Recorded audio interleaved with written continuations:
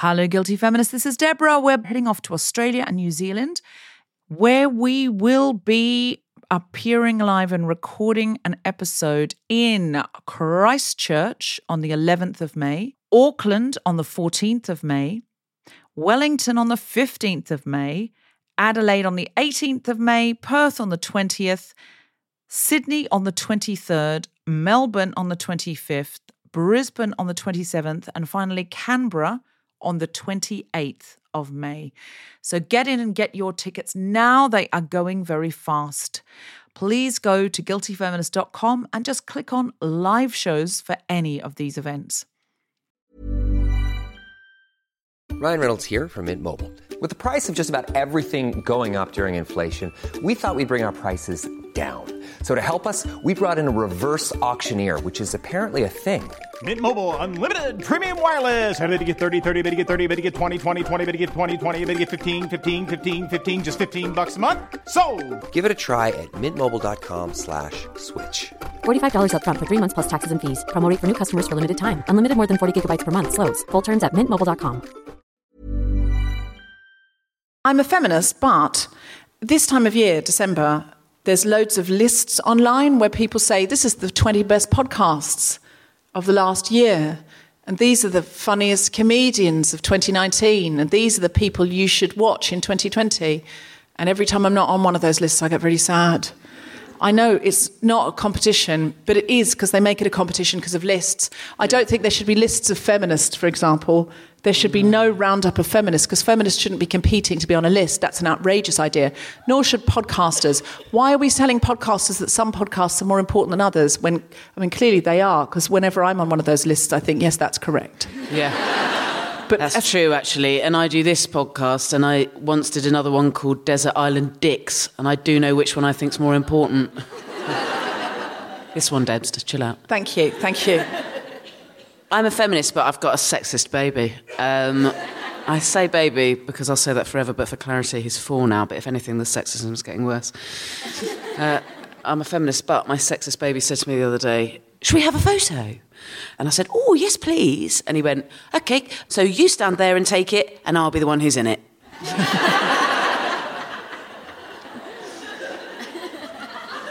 Did you make him have a selfie with you to retrain his view? No, you just took a photo of him. No, I didn't do it. I said, thanks very much, and walked off in a huff. I'm a feminist, but I've seen that game on Instagram versus real life, where you post a really hot picture of yourself.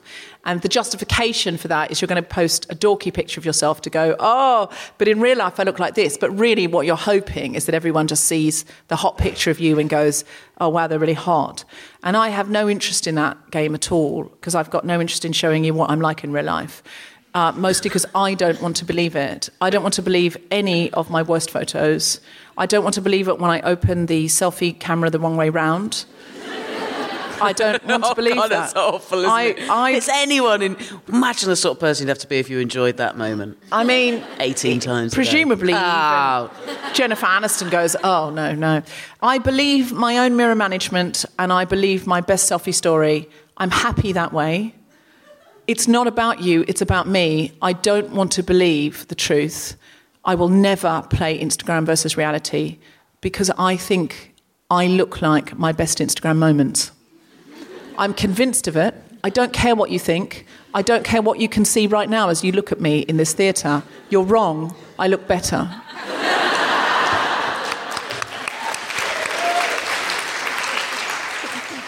I'm a feminist, but the other day I had a bath with my sexist baby.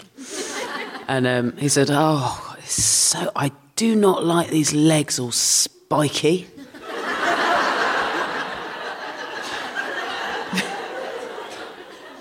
I said, yeah, all right. And he went, they look dirty. Wow.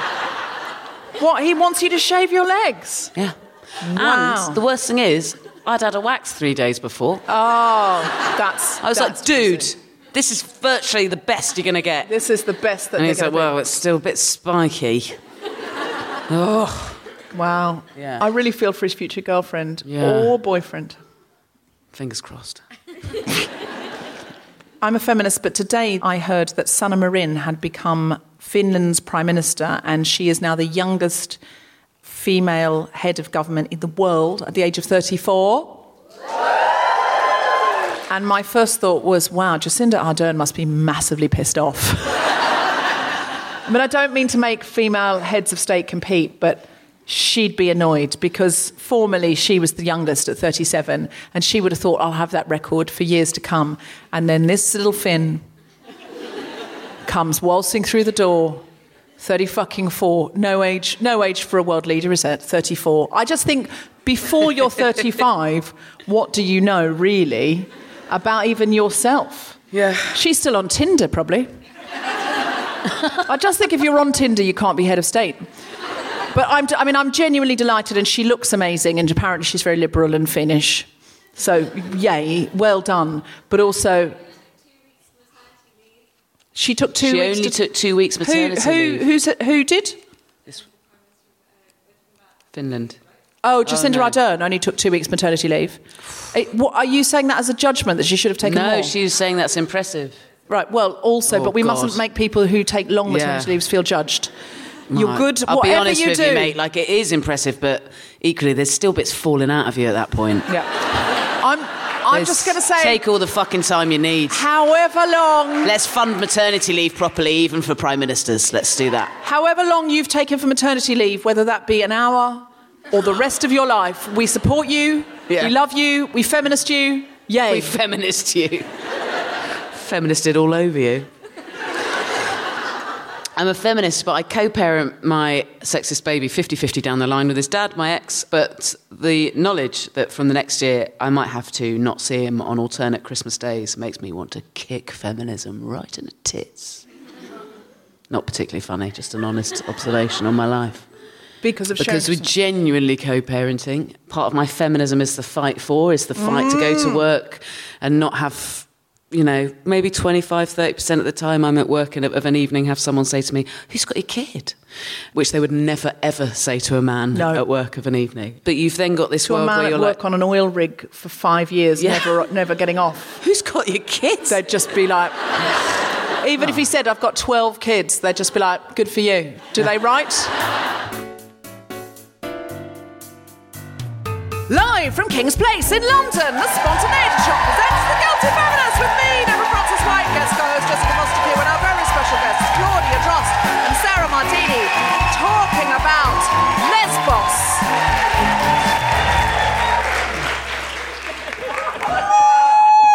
Wow! We've been gifted Reese's peanut. Who got us these? Did you get us these? Somebody go to the shop. No, it wasn't you. Was it you? Okay, everyone else can leave now. I just want to be alone with my Reese's peanut butter cup. Oh, crumbs alive. Oh. I've had to start saying crumbs alive when I'm feeling a big emotion because...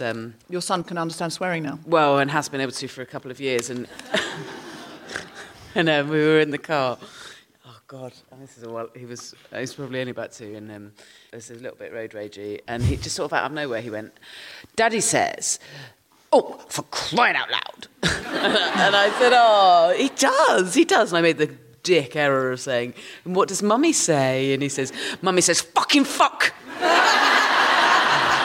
I was like, no, she doesn't. Mummy says crumbs alive. And now, 2 years on, when I do go, crumbs alive. Has he taken to saying that? No. He still says fucking fuck. No, just copies the swears, yeah. They do, though, children. They know a swear word. It's really weird. Of all the words you say, they just pick it up and they just repeat. Yeah. Apparently it's because it comes from the emotional part of your brain, and it's the same reason why it's easy to remember swears and stuff like that. But what's that? I think part of it is it gets a reaction, and they'll do whatever they can to get a reaction. It's fascinating watching now. It's 4 trying to do that, actually, even in really interesting ways. So my friend bought him a really lovely book, the new Julia Donaldson book, which is called The Smeds and the Smoos. And it's about these 2 different types of alien, the Smeds and the Smoos, and the Smeds are blue and the Smoos are red, and 2 of them get together and their families aren't happy about it. Is this about the Tories and Labour? No, well, blue and red. You're like, oh my God, it's about interracial relationships and stuff, because they grow up and they keep seeing each other, and then they eventually elope on a spaceship and come back with a little purple baby. But on their family's hunts for them, the families become friends. Anyway, at the end it says, for all the children of Europe. So it's making a comment about Brexit, but is it about Tories and Labour? I don't know. I don't know what the comment is about. But anyway, so he'll do things purposely to wind me up. So he'd like come up like this and be like, check that you've seen me take that, and then run off with it. So it's all like to get a reaction. And what's so funny is I've read him this book now over and over again, going, oh my God, it's so nice. I'm teaching him about, like, you know, division in society, about all this sort of acceptance. And then the other day he said to me, Mummy, I'm hanging out with a smoo. And I was like, wow, I love smoos, so that's a great thing. And he went, but I'm a smed. And I was like, I don't care, I don't mind. I think it's great if a smed's friends with a smoo. And he was like, you're meant to be annoyed. And it turns out what he's taken from the whole book, why he loves it, is because 2 kids are fucking their parents off. Yeah. Sexist. Yeah. I think children just do. They just want that reaction. My friend was telling me that his little boy, they just got home the other day and he just went something like buggery bums or something like that. And very he said, posh, very posh friends. He said, I just didn't react. And he said, but then of course I realised no reaction was a reaction. Yeah. Because he didn't say, oh, what was that you just said? He just was just like poker face, like he didn't hear it. And he said he saw his kid looking up to sort of see what he was going to do. And of course, just going is its own reaction because the kid knows you're meant to be reacting and why aren't you reacting? And are you not reacting to not make a big deal of it? Yeah. You know, they know. They're so clever. Also, I'm so sorry for devious. saying that you were posh / had posh friends for knowing someone whose kid said buggery bums when I am someone who consciously has chosen to say crumbs alive. Yeah, to be fair. Yeah. To be strictly fair. Check myself before I wreck myself. I think you meant to say check your privilege, not check yourself before you wreck yourself. I've made it more succinct. I'm high on Reese's Piece. You can never call anyone else posh. Now you've said, I'm high on Reese's Piece. That's it now for you. Even the Queen wouldn't say I'm high on Reese's Piece. On a singular piece. I wonder if the Queen's ever had a peanut butter cup. Yeah. Do you reckon? Yeah. Like that on her own in her bed. I don't think on her own in a bed. She's probably had one at Christmas. She's been on her own, and I've been watching The Crown. She's been on her own in a bed since 1921. That's not true. She does, although there was a lovely little... And I know some people don't like The Crown because they think it's propaganda. Or they're Scottish. I mean, it is a bit, at times, propaganda-y, I admit, but it is some very charming television at the same time. And storytelling's all about point of view and blah, blah, blah, blah, blah. Don't watch it if you don't like it. But, okay, my friend Tobias Menzies... He's fucking amazing. Amazing in it. And he's a really old friend of mine. He's Prince Philip. He lived with Tom and me when he was doing renovations for a few months. So we're like really old buddies. And I just love how he talks like this. It's very amusing watching your friend be Prince Philip. And so good. It's really funny. But there was a lovely scene where... I haven't seen the last 2 episodes yet. Is it going to be spoilers? No. Cool. Just basically there's some tension between the Queen and Prince Philip. And he just comes and gives her a massive snog. And she looks up and she's like, oh. And then she says, oh, right, I'll just finish this and I might be up in a minute. And he says, I'll be up in a minute. And then he says, oh, will you? And she says, unless you don't want me to. Yes! Like that. And then he walks off. And they literally show him skipping. Yeah, and smirking. And then it cuts back to her and she does what? Oh, she does a side smirk. Yeah, they're both going to be they're at both it. like, I'm going to get it. Yeah. I'm going to get it. Yeah. DTF. One's up all night to get lucky. Yeah. One's up all night to get lucky. There was that really... Filth, wasn't it? There was lovely, repressed filth. Absolute filth in season 1 when Matt Smith was Prince Philip, where he's getting all bent out of shape because she's more important. The whole show is about people bent out of shape because someone else is more important. That is the whole show. That is the whole show. It's as formulaic as House. But at one point he says something like, "Oh, you could get on your knees to me right now," or something, and it implies that the Queen sucks dick. I was doing noises and winks, so no one would say that. It's a podcast, though, Deb. So fair. Enjoyed saying that about the Queen. Do you think she ever has? Do you think she must have? She must have gone down. I don't think she has. If you ask me, do I genuinely think Queen Elizabeth II has sucked the cock of any man. I reckon I'm going with no. I'm going with no. I'll tell you why I think she has. No. This is not appropriate conversation. No. I'll tell you why I think she has. I think she's more likely to have fed a corgi mouth to mouth than she is to have had a phallus in there. Well, look, she might have had one tapped near. while she kept an absolute poker face. No, do you know why couldn't do this on Radio 4? Fucking hell. No, you really couldn't. You couldn't. It's only because we broadcast on Her Majesty's internet that we're allowed to do it at all. And if you are from abroad, it's very rude in this country if you refer to the internet not to call it Her Majesty's internet. You should always do that. This is The Guilty Feminist, the podcast in which we explore our noble goals as 21st century feminists and the hypocrisies and insecurities which undermine them. I'm Deborah Frances-White. With me is Jessica Fostekew, and today we're talking about Lesbos. And I don't mean by Lesbos. No, because that is all I knew on the brief. So Can we just be very clear? Yeah. I took that theme and that brief, and it's only later when I thought, great excuse to do this bit of stand-up, that you then go, oh no, it turns out actually these are people with harrowing stories to tell. Yes. They just happen to be associated with Lesbos. Yes. So the island of Lesbos, historically associated with lesbians, Jessica Fostekew is now claiming because all she saw on the brief was Lesbos, she's now gone into a same-sex relationship as research for the show. No. That's what I've just heard. She's like, I'm so dedicated to the podcast. I've gone out. I've got myself a girlfriend. We're very happy now. And I've never done not on theme. Never not on theme. We did a show on tattoos once. Her whole back is a dragon now. A feminist dragon. Yeah. It's a fierce woman dragon. Ironically called Lesbos. But we're talking about the island of Lesbos and what's happening there at the moment. And many of you will know that the biggest refugee camp in Europe is on the island of Lesbos in Greece. And we're going to talk about that tonight.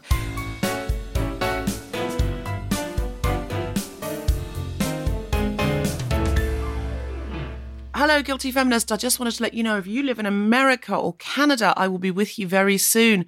We are recording The Guilty Feminist live in Boston on the 2nd of January, in New York on the 4th and 5th of January, in Philadelphia on the 7th of January, in Chicago on the 9th of January, Toronto on the 12th, Vancouver on the 15th, San Francisco on the 17th, Seattle on the 20th, and Los Angeles on the 22nd of January. Go to guiltyfeminist.com and you'll find links to all those venues where you can buy tickets. We'll also be in Australia and New Zealand in February. Look on the website for those dates as well. Come see us while we're in town. If you're in the United Kingdom, the Guilty Feminist live show is back on tour May 2020 and tickets go on sale today. Yay! So we start this time at the Hammersmith Apollo in London on the 1st of May. Get tickets now, they're going to go really quickly. And then we go to Brighton, Ipswich, Hull, Guildford, Nottingham, Salford, York, Norwich, Halifax, High Wycombe, Woking, Richmond, Aylesbury, Crawley, Watford, Southend, Coventry, Oxford, Glasgow, Plymouth, Birmingham, Bournemouth, Sheffield, Cardiff and Newcastle. We will see you in one of those venues. Tickets make a great Christmas present. That's a good idea. Also for Christmas, if you're looking for stocking fillers, we have some wonderful merch that we've made sure is ethically sourced. We have sister hoodies that say the sisterhood protects us from the rain. We have aprons that say I'm a feminist, but I do love a good apron. We've got tea towels. We've got T-shirts. We've got mugs, all sorts of different slogans, notebooks, and you know that the profits go to help us do stuff like Suffrageddon and projects with Choose Love and that kind of thing. So get in and get them now at guiltyfeminist.com. In addition, Steve Alley, who makes necklaces, has his 2 standard designs out, the ones that say Guilty Feminist and Woman in Arabic, but he's added some new designs. Many of you remember Xiaolan, who came on and taught us a little bit of Chinese characters and how we break them down. And she taught us the Chinese characters for gender mean the birth of your heart, not the birth of your body. So we thought this was a really lovely idea, and because it had come through the Guilty Feminist, Steve has made a necklace that says the birth of your heart in Chinese characters. It's really beautiful design as well. And he's also made a Choose Love necklace that's quite chunky and lovely. It says Choose Love in Arabic. If you go to our website, you can find a link to Road from Damascus. You can just Google Road from Damascus, and Steve will get you those necklaces in time for Christmas if you order soon. And speaking of Choose Love, I will be at the Choose Love store in London at 3 p.m. on the 21st of December doing a book signing. Now, you need to buy the book somewhere else. It's got a brand new, snazzy, sexy cover for this Christmas. So if you want to buy one for somebody else for a Christmas present, or you haven't managed to get one yourself yet, go and buy one in a bookshop, ideally one that pays their tax, and then bring it on the 21st of December. If you don't want a book signed, you might want something else signed, or you might want a selfie, or you might want me to make you a little video for a friend that says I'm a feminist, but I will be at the Choose Love store doing that. And when you're there, please buy some life-saving supplies for refugees. You can buy a baby grow for a baby that's currently in freezing conditions. You can buy a life jacket. You can buy a hot meal, a shower. And you know that that money goes exactly where they say it's going to go. Saturday, the 21st of December at 3 p.m, I will be in the Choose Love store. Come by and see me. And don't forget to choose love. You can go on choose.love and buy these things at any time. You don't have to come into the store. And now back to the podcast.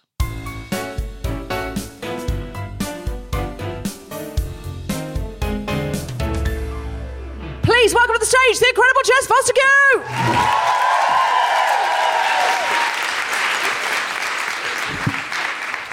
Hello. As well as being a comedian, I'm a parent to a 4-year-old, quite a naughty one. And when I was pregnant, I would say to people, I don't care if I have a boy or a girl, I just want to have a strong daughter or a gentle son. What a prick. And as karma for that smugness, I've got a very violent boy. He's like a one-man stag do. He is, however, growing out of it, and in absolutely terrible news for my comedy, he's becoming quite a nice guy. Gutted.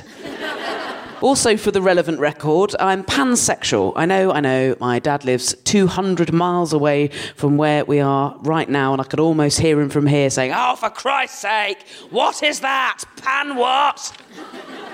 Pansexual means exactly what it sounds like. I find well-cooked food hugely erotic. And I fancy men who refuse to grow up. What it also means is that I'm... Someone got it a bit late there. Fine. Second wave. I'll take a second wave. What it also means is I'm liable to fall for anyone, regardless of their gender or lack thereof. Right now, my ex-partner, my son's dad, and I are currently knockers deep in looking around primary schools for my son to start going to next September. You'll have seen the story in the news this month about Anderton Park, a primary school in Birmingham, where there have been protests outside against the new law, which means that from next September, children will be taught, amongst other things, that LGBT plus families exist and that there's nothing wrong with them. This month, a High Court judge ruled that these protests directly outside the school gates are permanently banned. Right, good, because LGBT plus families do exist. I know you can't see me, you can only hear me, but I absolutely promise that I do exist. I'll pinch myself if you want. Ow! See?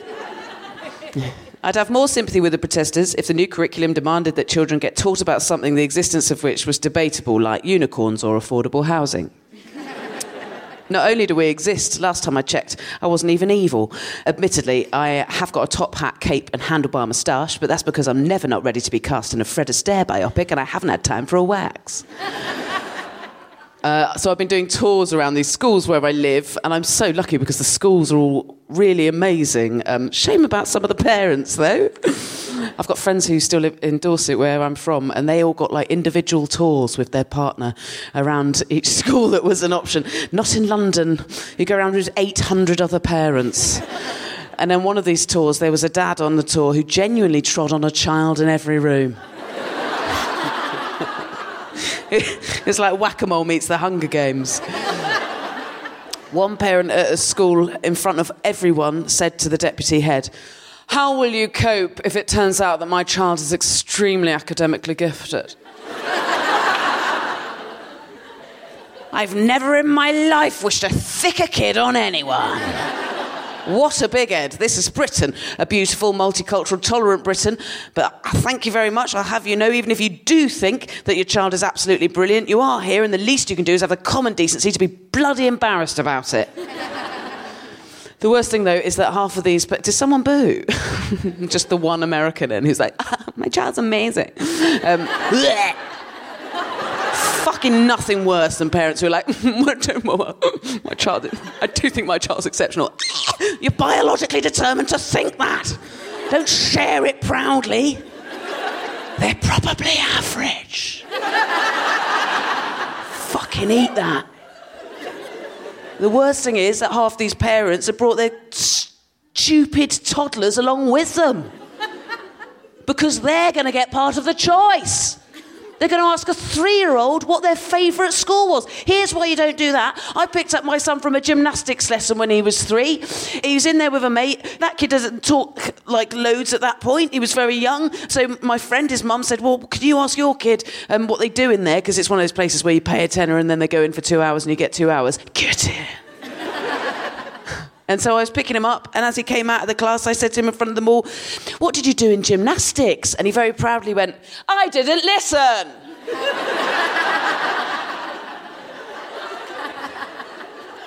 You're not going to ask that guy which school he should be going to. The protesters have argued that this new relationship education is sexualising their children. It's just not. They don't suddenly start handing out big gay Kama Sutra like a modern-day Gideon Bible. There isn't even any such thing as a big gay Kama Sutra. Believe me, I've checked. One protester said that the school was overemphasising a gay ethos. Hardly, mate. It's a school that's trying to celebrate difference and remove judgment. If it's emphasising a gay ethos you're after, can I recommend a lovely documentary called RuPaul's Drag Race? It is relationship education, learning what all the things a happy relationship, including friendships, etc., might look like in these kids' lives. How can that be anything other than brilliant? How can that do anything other than teach compassion and tolerance and safety, actually, from unhappy relationships? The protesters argue that this ban is in breach of their human rights. No one has a human right to make other families scared, sad, or unsafe. You can bring up your kid to hate my kid if you like, but I'll bring up my kid to love your kid regardless. Sorry, there was no jokes in that bit. This is why I am emotional with relief that the judge, Mr. Justice Mark Warby, has banned these protests, because I've been having this nightmare, this daymare about picking up my son from his future primary school amidst the parents of his friends on tannoys and with placards saying that they don't think we should exist. And I would have to say to my son, what did you do at school today? And I would be genuinely hoping and praying that he would proudly reply, I didn't listen.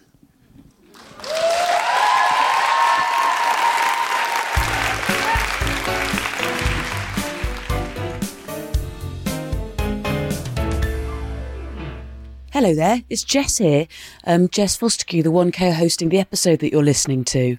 I just wanted to quickly let you know that I am on tour for the whole first half of 2020 with my show Hench, and I would so love you to come along to it. I start in the whole of January in London at the Soho Theatre, then I go all around the UK and Ireland, and then including from the end of March to the end of April, I'm at the Melbourne International Comedy Festival, and then back all around the UK again until the middle of June. If you would like to come, I would love to have you there. You can get tickets from my website. It's the simplest place. That's where they all are. Go to jessicafostekew.com/my-doings. It's not a list of my poo-poos. It's a list of my gigs. Thank you.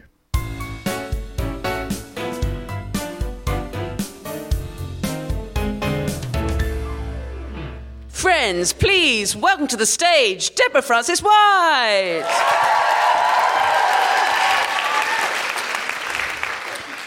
So I just want to tell you that I recently was taken to Lesbos by Josie Norton, who runs Help Refugees, Choose Love. And I didn't realise what a big privilege it was until I got out there, because I was taken to places that I wouldn't have got to go if I'd gone out on my own, and that most people can't go. And it was absolutely extraordinary. And she trusted me with that because she felt that I would communicate that to you. And she knows that the Guilty Feminist listeners have really supported Choose Love. And she said there are times when we just wouldn't have had what we needed, and the Guilty Feminist listeners just came to the aid of Choose Love, Help Refugees at the right time when we asked. So firstly, we went into the camp in Lesbos, which you have to show your passport. They won't let anybody in anymore. I think it's because they don't want journalists going in actually photographing the worst excesses of it, and partly because they don't want people being tourists in a refugee camp, rightly. And wrongly, they don't want the press to see all the worst excesses. There's space for 3,000 in that camp. It was a prison camp, and it's now a refugee camp, which is no place for people who are traumatised, who've come through multiple trauma, to be in a prison camp. It's really concrete and barbed wire. It's horrible. But there is space for 3,000. There's currently 14,000 people there. So there's things being built over. There was like a children's play slide, and that slide goes into a tent now, because there's no place for a child to slide down a slide. Everyone gets 2 square metres. They've had to go into the next door olive grove, which they've rented. Help Refugees have, I think, paid the rent on that. And there's an amazing group called Movement on the Ground who are trying to flatten it, because people are living on a hill, on an olive grove, like a hill. So tents, can you imagine pitching a tent on a really rocky, desert-like hill? You can't, and I saw a disabled woman with sticks sort of trying to get out of her tent, climb down like a mountain goat to get to a bit of flat land so she could go and wash. There are absolutely amazing humanitarians and NGOs out there. There was a man called Jonathan who's running Watershed, and they do sewage out there. And that's, if they didn't have Jonathan and his team, they would get cholera. Everyone would just die. Like, it would be such an epidemic. But I talked to him a lot because I was just so intrigued as to what would make someone day in and day out relentlessly deal in shit. Basically, that's what that man is doing. And I just thought, you are such an extraordinary human being. But when he showed me around, I started to understand it more, because he was so proud of everything. And he said, when we first got here, there were no loos and people were just having to sort of crap in an area. And then we put these loos in, and then he showed me every single thing they'd done. We first of all got cold showers, then we got this big bank of hot showers. And they're always trying to troubleshoot, because, there's crap bubbling up and they're having to push it down. They get lots of complaints, of course. It's a bit of a thankless task in a way. I mean, people love them as well, of course. But, when things are going wrong and they're under-resourced and understaffed, it's really easy to get a lot of people coming up going, look, can you deal with this? And I thought, what makes a man do this? But then he told me this story of the first time they put hot showers in, and he said, I could hear mothers taking their children in and getting them clean and warm for the first time, even if it was just for a couple of minutes, that their children could be clean and warm before they went back out into the dirt and cold. And he said they were howling, and he cried as he told me that he said you could hear them, and they were just so, like, there was this moment of humanity where mothers could get their children clean. And I was like, that's why he does it. That's why he does it, and keeps doing it. There was an amazing community centre called One Happy Family, where somebody had come along with some money and said to refugees living in the camp, what do you want to do with this money? And they said, we need a community centre. We need somewhere that's not this, frankly, ghetto. So they built with the refugees who kind of architected it, this amazing community centre that anyone can go to. And there's like a makeshift cinema in there, there's barbershop, there's a school for little children, there's a nursery, but it's all really beautifully done, a garden, herb garden, there's activities, you can learn pottery, all sorts of lovely things. That I found more moving than being in the camp, because in the camp, I felt like nobody needs my middle-class white tears, frankly. And so I sort of go into the mode of really being very jolly with everybody, and sort of something kind of takes over my brain. But at One Happy Family, I felt like crying the whole time because everyone was so happy. And that feeling when they're being really, really happy because they're in this really nice space that they've built themselves and painted everything beautifully and everything's gorgeous. And this is the respite from the camp. And that made me feel so moved. And there were refugees and volunteers who had formerly been refugees working with people. And that was absolutely incredible. And these are all things that Choose Love support. So when you give to Choose Love, you were giving to this. There was an amazing man running a laundry who said his ex-wife was Syrian and his children were half Syrian. He was British. And he said, my business kind of takes care of itself now. I go back once every 3 months to Britain and I run this laundry. And it was a service wash. Because if you're living in a really, really, really dirty place, everyone's constantly desperate to get clean. Watershed do these taps so people can wash and fill their water bottles. But everyone's constantly trying to get clean. And so this man... you put your bag of laundry in with your name on it, and then you get it back, like if you took it to a service wash in London. And he said, we try and do it to the standard that if people were paying for it in London. So we want to make it smell nice. We put a lovely tag on it. We make sure the socks are done properly so that when people get it back, it's a nice experience, like something lovely's happened for them. And that was a real theme coming through. There's Mosaic, a former refugee, is running like a shop where refugees can get donations of clothing, and they've made it all like a boutique, hanging things everywhere, because they said we want people to have choice. And that makes people feel human. Like, not just, okay, here's a hoodie in your size, throw it at you. It's like you can come in and browse and go, I like this. What do you think of that colour on me? Because it's a little piece of humanity in a place where humanity is massively, massively lacking. And that was something that I really took from everyone. And more than anything, there's a project called Better Days. They run a school called Gecko Kids. And I met a woman called Eleanor who runs that school, and she completely changed my life. And at the end, we were kind of hugging and saying we'll be friends forever. And she runs this school so incredibly, so many unaccompanied minors there. And that means kids from the age of 10 to 18 who are all on their own. And there are children with families as well. But I could not believe this school. And I got to sit in on classes, which was a massive, massive privilege because I was the only one in there other than the teacher, sort of sitting at the back, trying not to make any noise. These kids, they were learning like their lives depended on it, which... they do. I've never seen children so determined to learn before. Kids like who already speak their own language and English, trying to learn Greek like really fast, writing things down like almost panicked and asking each other and asking for help. It was so moving. Science class where everyone's helping each other. And Eleanor was explaining that some kids are 10 and have come in, they've been at school since they were 4. They're highly educated. And some kids are 18 and have never been to school and are illiterate. They have to work everybody at their own pace. They have to do a lot of self-directed learning. But the classes I went to, everyone was learning together. And there was this amazing English language class.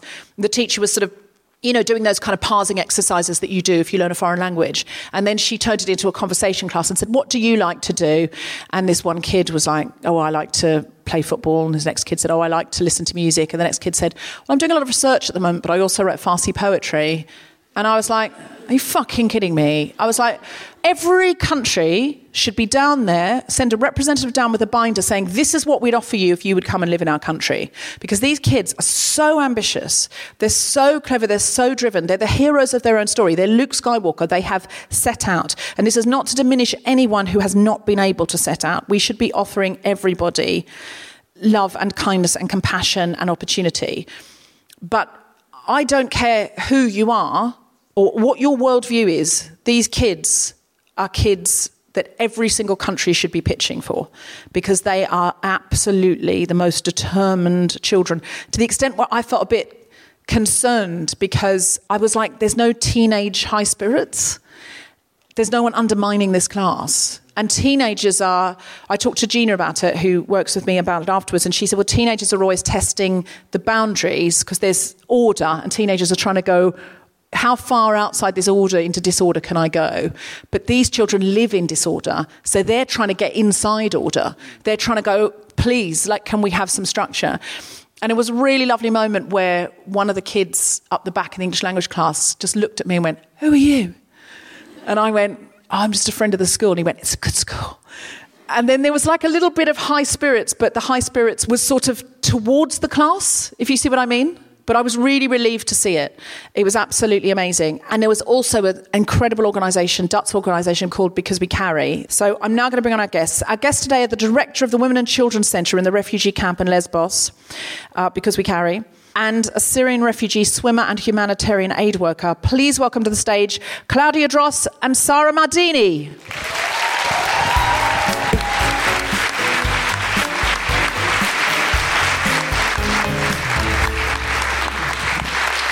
Hello. Come join. Hello. Great. So could you just introduce yourself? I'm Claudia. I'm from Holland, from a little area in the north called Friesland. 24 years. I've been working on Lesbos since 3.5 years. And Sara?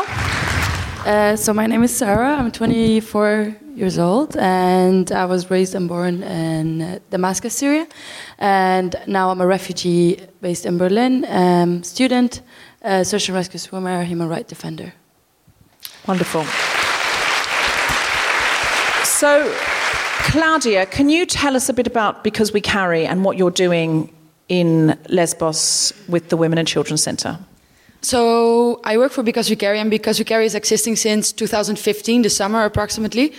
And just like many NGOs that started literally in that period of time, responding to the refugee crisis, Because We Carry also started that way. I think there was a switch into Europe, especially in the Dutch corner of Europe, where out of nowhere we all woke up and were like, oh shit, there's something happening on the other side of Europe. And it's not that far away, it's 3.5 hours flying. Something got moved, I assume, and out of nowhere there were many Dutch people, German people, English people flying there and starting NGOs responding to the refugee crisis because there weren't official support. Because We Carry, my founder, Steffi, she saw on the news many people arriving on the shore, especially of the north of the island, with maybe 1 bag or 2 bags, and maybe 4, 5, 6 children, not having anything. So a small baby here and another baby there, and maybe 5 toddlers somewhere around. And she was like, okay, the people need baby carriers. I'll write something on Facebook. I'll try to get some baby carriers. And that went really well. And we got thousands of baby carriers. And she flew to Lesbos, just handing out baby carriers. That's why we're called Because We Carry. And now 4 years later, we're a pretty big NGO on Lesbos only. We're distributing breakfast in one of the camps, Karatepe. It's a smaller camp from the municipality. 3.5 years we do breakfast there for 1,300 people. We have yoga classes there every day. We have a run club in Moria. We also have yoga classes in Moria, in the biggest camp of Europe. Little side note, you just said 14,000 people are living in Moria, but at this stage it's more than 17,000 people. That's changed since I've been there then. Literally. That was only a few weeks ago. Yes. So it's now 17,000. Exactly. So the fact that we don't hear about it anymore, but every single day there are boats arriving, and there is 1 or 2 NGOs in the north that are still responding to this. But that's it. Every day there are boats arriving with 10, 20, 30, 40, 50 people on it, seeking for safety, and we don't hear about it anymore. It's nothing. We need governments to step up, because this is the result of selling arms, it's the result of colonization, it's the result of so much Western interference, it's the result of climate change. And these people aren't going in it, like they have to go somewhere. And we need help. And, you know, when I was there, I kind of got it. I was like, oh my God, Josie Norton, who started Help Refugees, she used to work for Coldplay. She's a young woman who was in the music industry and just exactly like you kind of went, oh, there's a problem, and went over and then got involved. And now she's going around the world trying to get money out of rich people so that these individual humanitarians can do the job that actually the government should be coming together to do. It's messed up. It's really messed up. But they're not doing it. So we have to. We absolutely have to, because otherwise we're just going to let people slide through the cracks. But the Women and the Children Centre is gorgeous. I mean, compared to the rest of the camp. Yeah, so we're active in 2 camps, Karatepe, 1,300 people, and Moria, this stage, 17,000 people. And our focus is mostly women and children, especially small children and pregnant women, because they are the most vulnerable. Besides, everyone is vulnerable. They are especially vulnerable. So I think it's mostly the small things. I believe strongly that medical care and food and shelter is extremely important. That's why a few Dutch NGOs, as Because We Carry, moved on the ground. And also Boat Refugee Foundation is providing medical care and shelter and food, as we do. But small things, as a yoga class every day, or a run club that we're having, or we're going to build a safe space for pregnant women where they can come and just sit there and relax with a stomach this big. And even smaller things, like we hang flowers in the barbed wire that's around the whole camp, just to forget that little piece of barbed wire. Because you asked them if they could take the barbed wire down, and they said no. So then you said, but it's not good for people's mental state. And then they said, you can put flowers on it. No, they didn't came up with that idea. We did. Oh, you said, we'll put flowers on it, and they went, fine. Yeah. It took a while, They said you can get fucked. Yeah. But it's sort of poignant to look at, because there's flowers around this barbed wire and you're like, oh. But beautiful things going on there. I got offered threading for my eyebrows. which I'm a feminist, but I took slightly personally. Kids running around everywhere, playing games. You know, there's brightness, there's yoga, there's an amazing running club, and a lot of the refugees now run on the island, and they do better in running than locals. Yeah, or than me. We also have a beauty salon and a barber shop.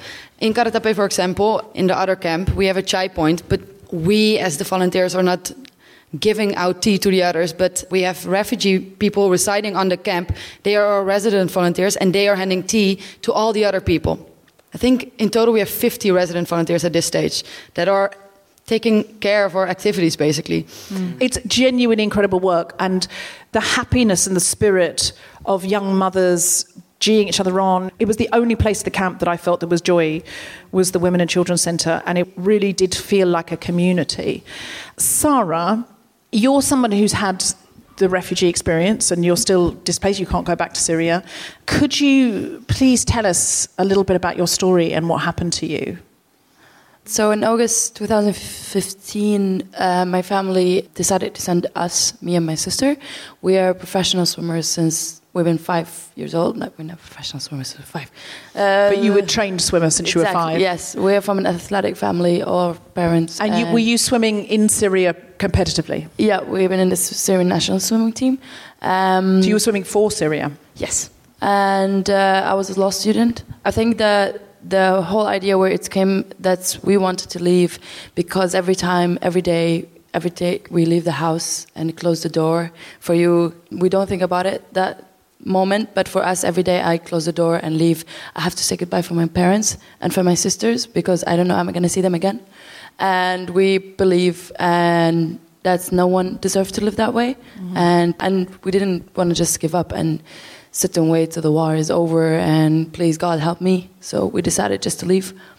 So I was supposed to go by my own, but then I was 20 by then. I could not do a family reunion to my parents and my sister. So my father said my sister, who was 17 back then, that she have to join me. We took a normal flight from Damascus airport to Turkey. Back then there was no visa, so it was pretty easy. And it was just today, actually, I was talking about the story again with Claudia. And so the refuge journey started before we even actually became refugees. When we landed in Turkey, and the pilot said, if anyone steals life jackets from under the seat, you're going to be fined and detained by the police. And then we all looked at each other, because we're all Syrians on the airplane. And then after that, when you arrived to Turkey, so the whole journey was already known because a lot of refugees crossed already, so we knew what we should do after. So we called the smuggler that we got phone number from previous refugees who crossed. He gave us location, where should we go. And then it was pretty funny because we've been acting like trying to blend in between everybody because we don't anyone to see that we are refugees. And then I was quite shocked that I arrived at an area where there's hundreds and hundreds and hundreds of people waiting for the smuggler to come. He put us on the buses. We ride for 10 hours. You should turn your phone off. Curtains are closed. You are not allowed even to ask for a toilet. You need to stay quiet. And we arrived to Izmir. Back then, I didn't know any of these names because I didn't know where I've been. And then we thought, okay, we're going to go to Greece today and we're going to, make it to Europe today. We waited first day and he said our boat didn't arrive yet with us. So we waited first day and we waited second day, third day, fourth day, where it was just, we've been in the big, huge garden, let's say on the shore. We slept there. We didn't have any sleeping bags or tents or anything. We had only the clothes on us. We didn't have enough food or water because we didn't even know that we're going to sleep there. And we've been 2 girls by their own. And thank God we've been so lucky that there was a lot of other families that took care of us like we're their own daughters. And the 4th day, we've threatened the smuggler that we're going to go back. And then he calculated, oh my God, it's a lot of money. Mm-hmm. So he put our life on risk by sending us on the evening when it was a little bit windy and was wavy, so he didn't care. He put us in a boat that is basically, if you just see that table and add to us where Claudia is pointing, so how many people will fit in this size? Oh, God, 8? 6? We've been 20 with a child, 4 years old. 20? 20 people, yeah. All men, only 3 females, including me and my sister. We got on a boat, the journey started, and the shock, it came to me, the smuggler was on the boat, and 5 minutes later he jumps and goes back, and I'm like, he's not driving the boat. Who's doing it? So he taught someone on the boat, in 5 seconds, you do that, you're fine. And then he goes back, so I'm like, okay, you don't know what's gonna happen next. I wasn't quite surprising the boat starts sinking, and the engine stopped working, because we're talking about only rubber boat. If I put like a pencil inside it, it will broke. That's what people are using. Then one of the men on the boat came with the idea, why don't we jump on the sides? Because every boat has a rope. We hold from the sides. We make it heavy from the sides and light from inside, so we can control our balance. We go up from the surface of the water, and at the same time, we, control it from the waves. So I am a professional swimmer. I'm a lifeguard. And I would never, ever live with the idea that something happens to my sister where I could do something. Mm-hmm. And even with the people on the boat, because when you get a lifeguard certificate, you are responsible for the people in the water, no matter where you are. So I took an oath, this is my job forever. So I stood up, and of course everybody looked at me, where the fuck she's going? You're just a woman. Where do you think you're going? So I jumped in the water, actually, and I grabbed the rope around the boat with one arm, and I used my other arm and other 2 legs, and just start swimming, A couple minutes later, my sister jumps and joins me, and then here we had a big fight, because I thought, I jumped for you. And she's like, but I also can swim. And I'm like, but I did it for you. And then she was like, well, if you do it, I will do it. And I think that was enough for me to shut up and continue what I'm doing. So the 2 of you swam pulling the boat, and exactly. All the people? Yeah, and other people actually joined in the water. There's people who didn't know even how to swim, who jumped in the water. Because a lot of people call us heroes all around the world, but I would say, if you want to live, you will find a way to survive. And that's what the people on the boat wanted. They want to live. None of us wanted to die. And that's why we could just sit on the boat and cry and die, or we're either going to swim. We continued that way for 3.5 hours. We arrived on Lesbos, north shoreline of Lesbos, at 9:30. And we thought, yay, we made it to Europe, finally. But we didn't know that journey just started. We are hungry, we're thirsty, we have bruises everywhere. We just want to change, sleep on a bed, just feel human again. There was nothing open, because in the north, all these names, I know it now after I volunteered. There was nothing open, but actually we found a restaurant, and then very nice lady, a Greek lady, she told me, a refugee, and I'm like, yes. And she was like, there's a church at the end of the street, go sleep there. Tomorrow at 5 a.m., go back to the bus stop, and they will pick you up, whoever organization is coming. So it was like, at least I had a shelter for a night. And then we went at 5 a.m., and then, I don't remember which organization, but it was back then. So I said, hey, we are group here, and we have a 4-year-old child. Can we get in the bus? She was like, do you have stamp? And I said, why would I need a stamp? And she was like, there's people waiting for a couple of days, and they have stamp, and I'm sorry, I cannot take you. So here I felt like I'm a package. We have a 4-year-old child with us. I don't need more than vulnerability than this to be on a bus. But she was nice enough, and she gave me a location, and she told me, go there, and I will pick you up. We walked for 6 hours of the heat of the sun of Lesbos, and we made it. I was crying. I have asthma. Didn't shower since 5 days. If you guys didn't forget that we slept in the outside for 4 days. I just wanted a bed, I just wanted to shower. I just want to be human, I just can't. It's just what you explained earlier. I just want to shower. The basic rights.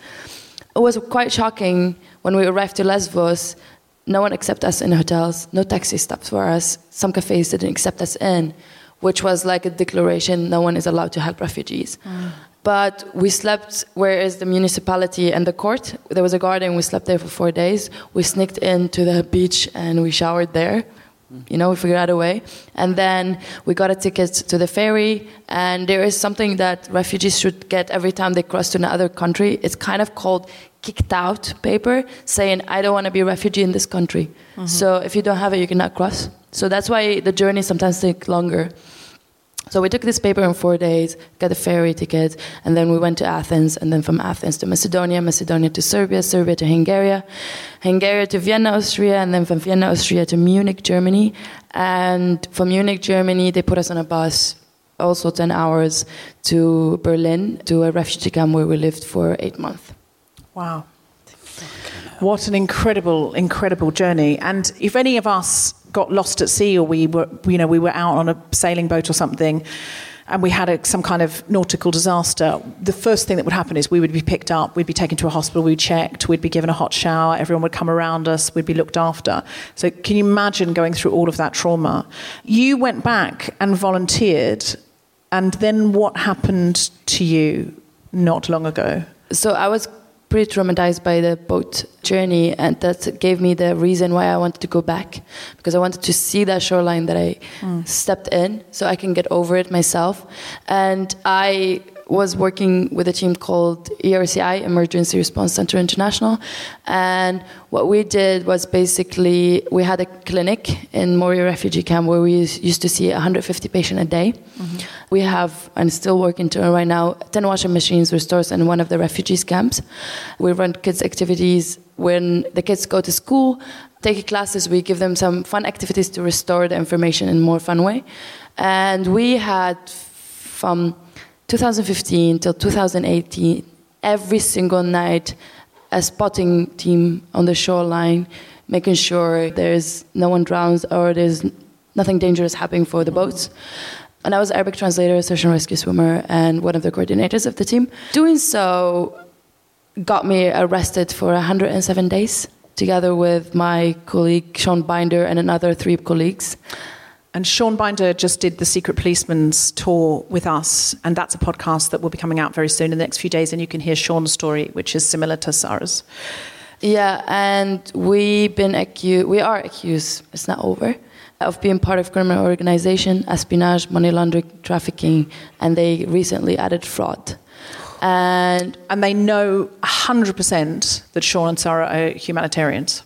They know us. It's even worse. They know. They know us. They worked with us. They know our names. I translated 100 times for them. They are with us on the shoreline. You know, the people who arrested us, we worked with them. They shook our hands and said, thank you.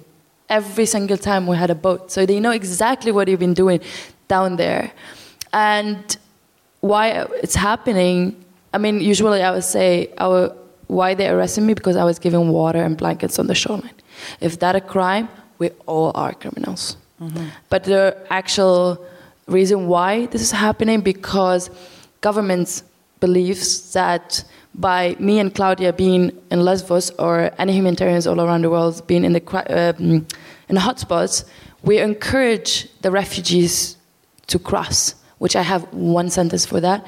When I came in 2015, I didn't give a fuck if there's someone on the other side or not, because I'm not going to put my life on a risk because there's someone else waiting for me with a water bottle on the shoreline. So that's what that is all about. But they're trying to discourage humanitarians and refugee they're arresting them. Yeah, they're trying to discourage other people that go, oh, well, I might get arrested. So they're making an example of you. And they succeed. Now, on the south shoreline where we work, there's nobody. And since that criminalizing of humanitarians started, the increase of the death in the Mediterranean, it's just unbelievable. One of the groups that I met out there was Refugee Rescue, who go and guide people in and make sure they don't get into trouble in the water. And they're all like professional nautical people. They need volunteers, but you've got to have some skills. You've got to be either like a rescue lifeguard diver, of course. We just don't put anyone on the shoreline like that. No. They're all professional people who are also humanitarians who go out to help. And they said we've got to be so careful what we do, so that we don't get charged with trafficking or smuggling. And, as you told that story, the smugglers don't get in the boats. The smugglers don't do that. The smugglers just go, here's the boat, go. They guard the shoreline, they've got guns, they don't let people take their own dinghies. The smugglers are bad guys. Yeah. There's a lot of really bad stories about smugglers. Like, I know stories that some people was like, hey, dude, so the boat is overcrowded. You get in or you die. You have no choice. You're not human. You have no words. Yeah, the smugglers are bad guys. They are bad guys. And they know that you're humanitarians, and they're deliberately now arresting humanitarians. And you are potentially, when your case goes to court, up for how many years in jail? 25 years. And I'm 24 and Sean is 25. I can't believe that you will go to jail. I know you've already been in jail for 3 months for this. And you're out on bail at the moment. And we're trying to help Sean raise the money for his bail because he's working in a health food shop to pay off the 10,000 euros bail. I mean, it's so terrible. But what is so just gutting and horrifying about this is we're back to 1930s Germany, because in Greece and Germany, it's illegal to watch a Greek or a German person drown. You do time for that if you didn't help them. But if you help a refugee and put your hand out while they're drowning, you can go to jail. So that's now we've got two kinds of people. One, you go to jail if you don't save their life. One, you go to jail if you do save their life. Because we're not counting them as people. Yeah, really. And the day that I came back from Lesbos, which was only a few weeks ago, some actual human being in the European Union put forward a bill saying we've got to do more to help refugees who are dying in the Mediterranean. Thousands of refugees have died in the last few years in the Mediterranean. We've got to do more. That bill was voted out by the far-right parties across Europe, along with the centre-right parties. And when the bill went down, so that they said, no, we're not going to help, we're not going to do anything, the European Union's going to do nothing, the far-right parties, including the Brexit Party, cheered. And Refugee Rescue told me that 45% of the people they're helping in dinghies are babies, children, or minors. So that's 45% are under 18 and lots of them are babies. There was a woman who actually gave birth, who went into labour in the dinghy. You know, like, what are we doing? And people from the Brexit Party cheered and apparently banged things on the table. So it's not just they're going, look, sorry, we just don't have the room. Sorry about that. This is awful for you, but it's nothing to do with us. They cheered. That's cheering the death of children. And I don't know what we can do except to educate other people and push back, because I just don't think most people in this country want that. I just think they don't know. Yeah, or they think, I don't know about politics, me. And I think we've just got to start politicising the people in the middle, because the people on the right aren't listening. Yeah. We can't fight with the people on the right anymore. We've got to start politicising the people in the middle. What can we do to help you specifically? To help me and to help Sean, we've been very lucky that Amnesty International took our case, one of the this year campaign Right for Rights cases, which is very, very more disgusting. It's not us. There's 150 cases around the world, same exact situation like me and Sean. 12 cases been taken care of through Amnesty International. Please, when you go home, it's not going to take you more than 2 minutes, exactly 2 minutes. Put amnesty.org, there is Right for Rights petition, sign it and share it. And if you want to do 5 minutes, you can write a letter to the Greek government to ask them to drop the charges so we don't end up spending 25 years in jail. So if you're listening to this at home, can you please quickly do that petition, do Right for Rights? Because it does work, because the Greek government, if they know loads and loads of people around the world are looking at them, will be embarrassed. And they just don't need the aggro. They know these people are humanitarians. They know. If everybody is causing a fuss and going, are you fucking serious, Greece? They won't send them to jail. But if nobody's looking or caring, they might. So it does make a difference. You think, what difference does this petition make? On Right for Rights, it does make a difference. Amnesty know it makes a difference. There's an absolute metric for success on this. It will make a difference. It will keep Sara and Sean out of jail if we make enough of a fuss about it. Live audience, are you on for it?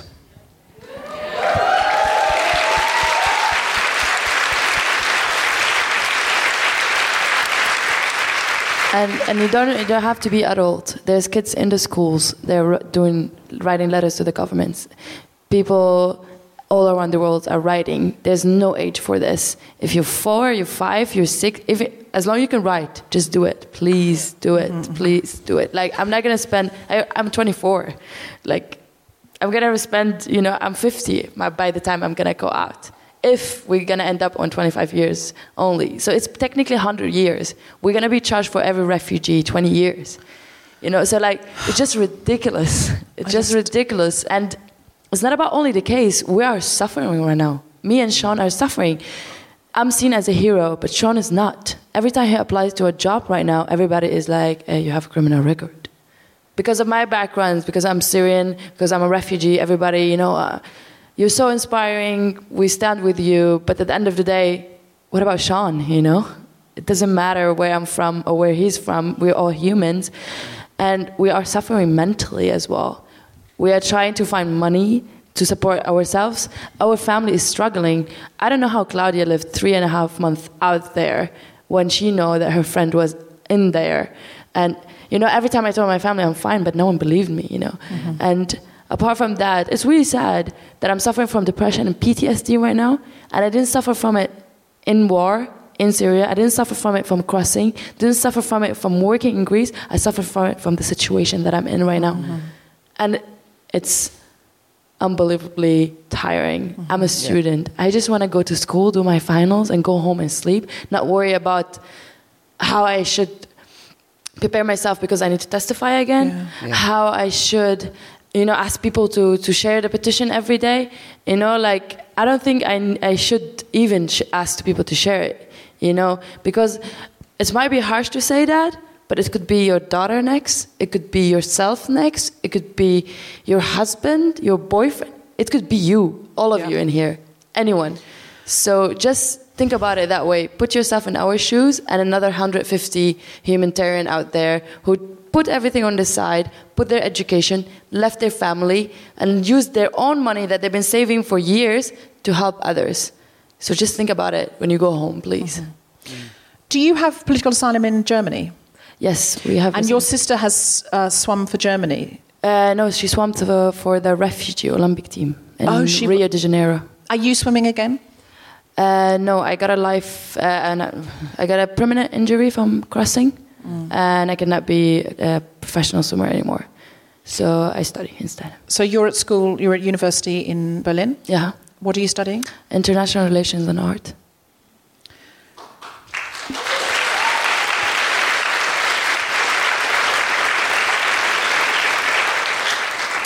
I know you're not allowed to raise money for yourself because that's part of the situation. Part of the case, you can't raise your own money. You can't raise your own money because you're seen to be... Counts as raising criminal funds, potentially. Yeah, because I'm quite blessed that I'm very good with fundraising, and it's quite funny that the last couple of years in Lesbos, I cannot say the number, but I got a lot of funding in there just to support the organization, especially my own team, and because I did that also, I'm not allowed to speak up. I don't have speech freedom.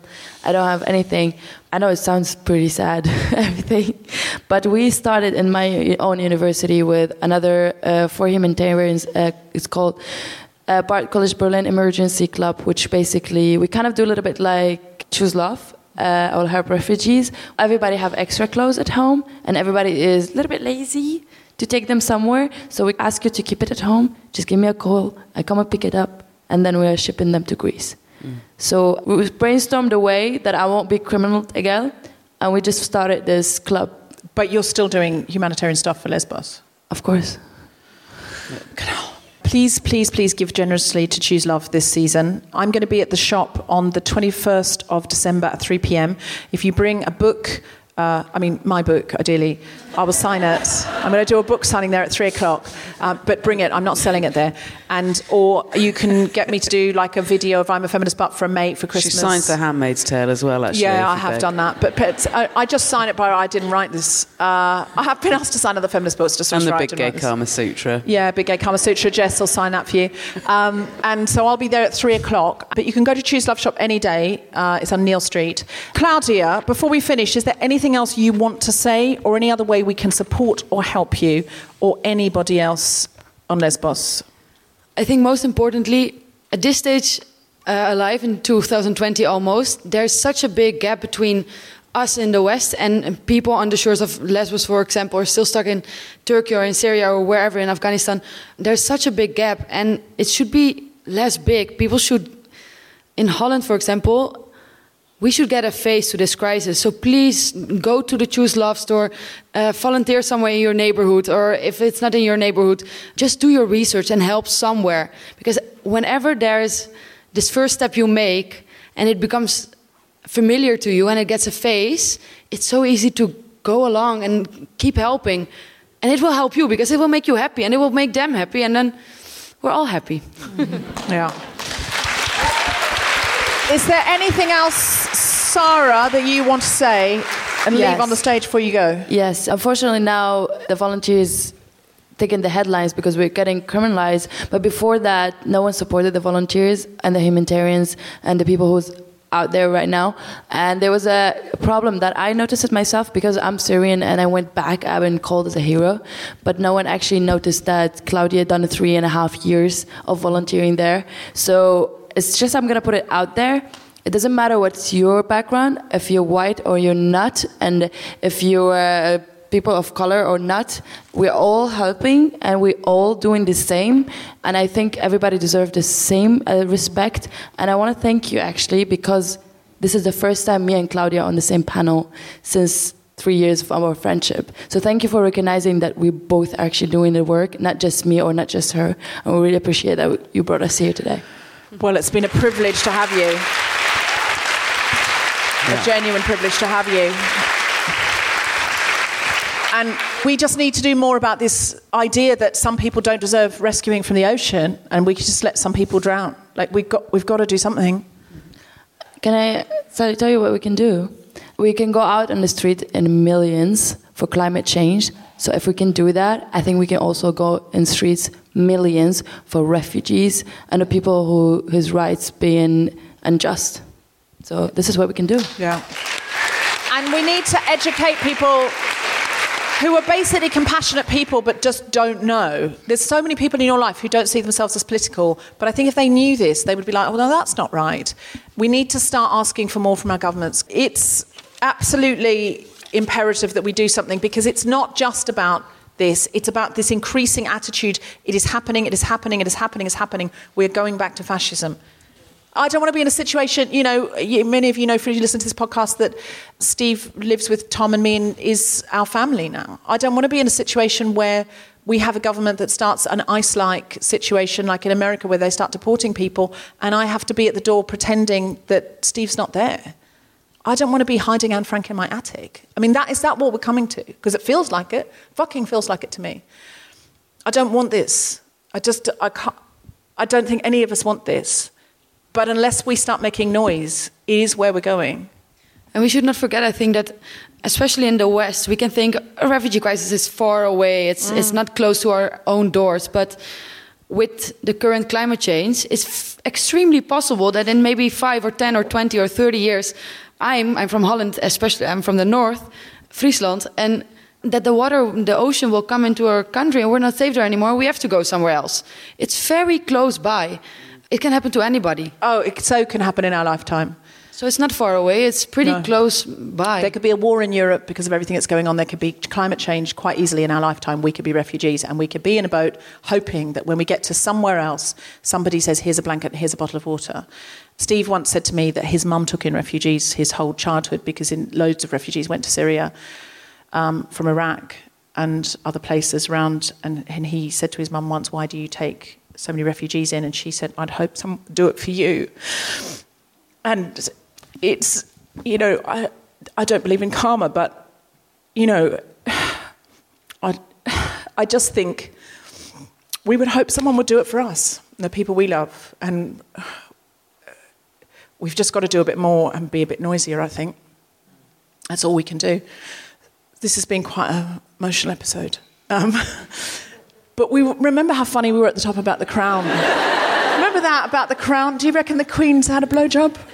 Done a blowjob? Given one, sorry. I don't think we want to be here for that. No, fair enough. That was funny. It's really funny. Look, if we do nothing else on this podcast, we can do a gear change.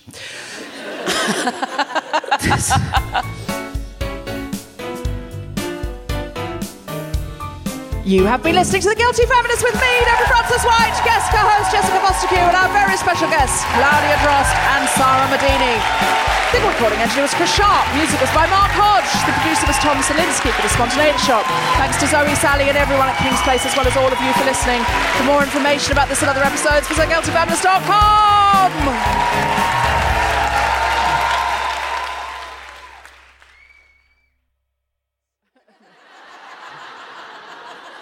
Cut that out. Cut it out. Can't be asked. Can't be asked. Very busy. Just cut it out. Cut that out. It's worth coming live because we cut out so much. This podcast will be 10 minutes long. Be so careful. To support Sara and Sean, please visit amnesty.org.uk/Right, WRITE. We can also find out more about Amnesty's Global Right for Rights campaign to help other people. Please go there right now. It's really important and it really works.